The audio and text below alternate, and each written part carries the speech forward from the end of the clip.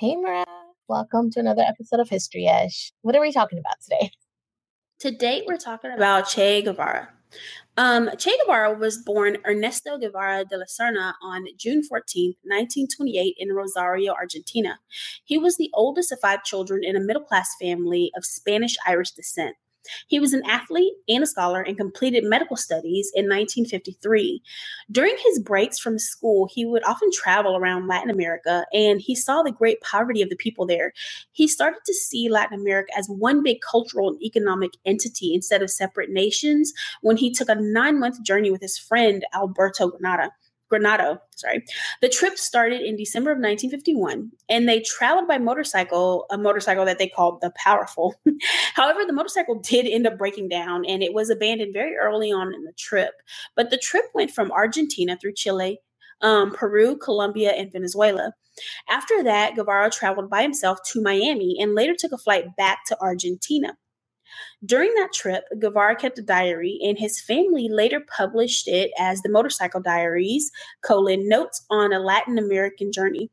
That was later turned into a film called The Motorcycle Diaries. He decided Latin America as a whole needed liberation and that the liberation required an intercontinental revolution and strategy. Now, in 1953, Guevara went to Guatemala, where Jacobo Arbenz was attempting to bring about a social revolution. It was there that he realized that the United States would always oppose progressive leftist governments due to their involvement in the overthrow of Jacobo Arbenz and his regime, and it became a cornerstone belief in his plans to bring about socialism with a worldwide revolution. He became a Marxist around this time also, which in simple terms is someone who believes that society's class system is the cause of struggle and that society should not have a class system. They believe in ridding the world of the individual ownership or private ownership of production, and that the ownership should be commonly owned. He left Guatemala and went to Mexico, where he met Fidel and Raul Castro, who were attempting to overthrow the dictatorship in Cuba. He joined them in their fight against Fulgencio Batista and was wounded during a guerrilla battle on December 2nd, 1956, but he was able to escape along with the few survivors to Sierra Maestra. Their guerrilla army grew in size and strength, and Guevara, who initially came along as a doctor to the army, was trained in weapons use. He eventually became a trusted aide to Castro and helped execute traitors and deserters.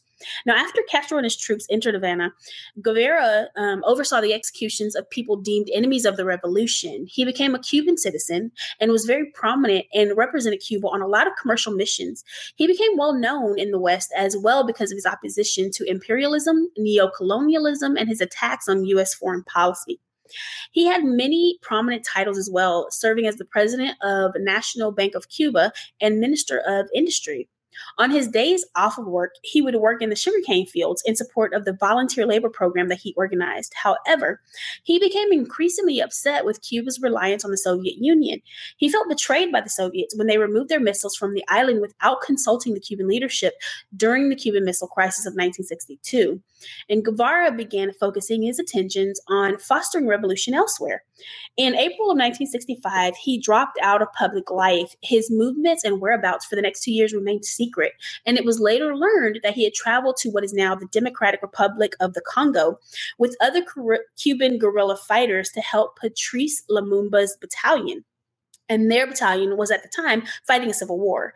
He resigned his ministerial position in the Cuban government and renounced his Cuban citizenship.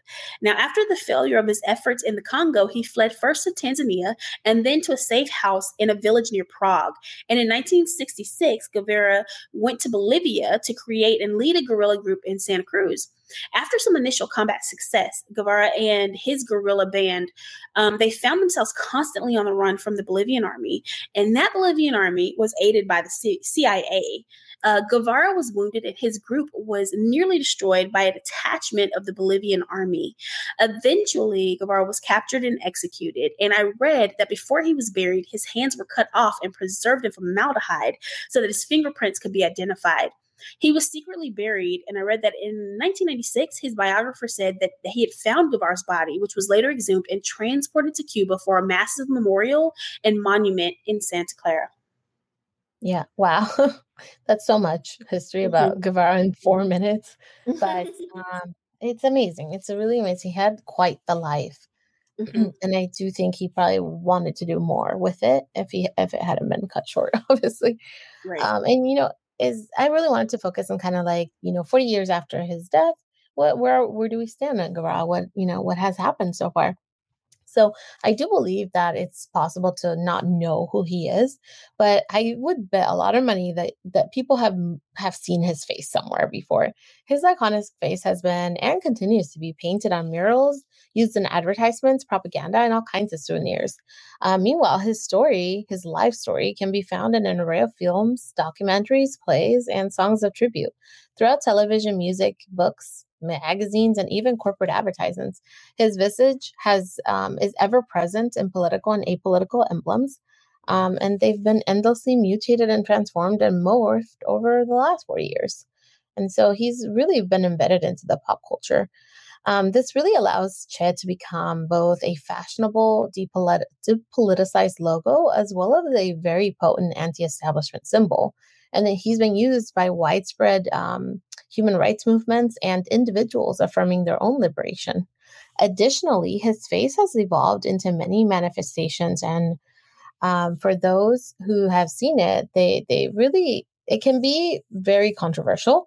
It can either represent a generic high street visual emblem of global marketing, or to those who are opposed to the ideology, it can really represent um, a, a veneration because of his violent actions, and his propagation can represent, shallow kitsch, basically. Just an idol worthy of spoof makeovers, parody, or even ridicule. Despite these two competing narratives, though, Shay has really become a widely disseminated and countercultural symbol that sometimes even operates entirely independent of the man himself. Hannah Charlton of the Sunday Times made notes on the various uses of his t shirt by saying that t shirt wearers might wear his face as an easy replacement for real activism or even as a surrogate for it. In my research, I found a quote that I feel really encapsulates the general feeling of Che Guevara these days. And this quote is from George Galloway. He's a British politician. And he says that some argue that history has transformed Che Guevara's revolutionary image into just another fashion accessory. It is tempting for us on the left to feel uncomfortable with this popular appeal. Rather, like music fans, when their favorite underground band hits the big time, they say, they've gone commercial. I don't see it that way. If only 10% of the people who wear the image know what he stood for, that is many millions.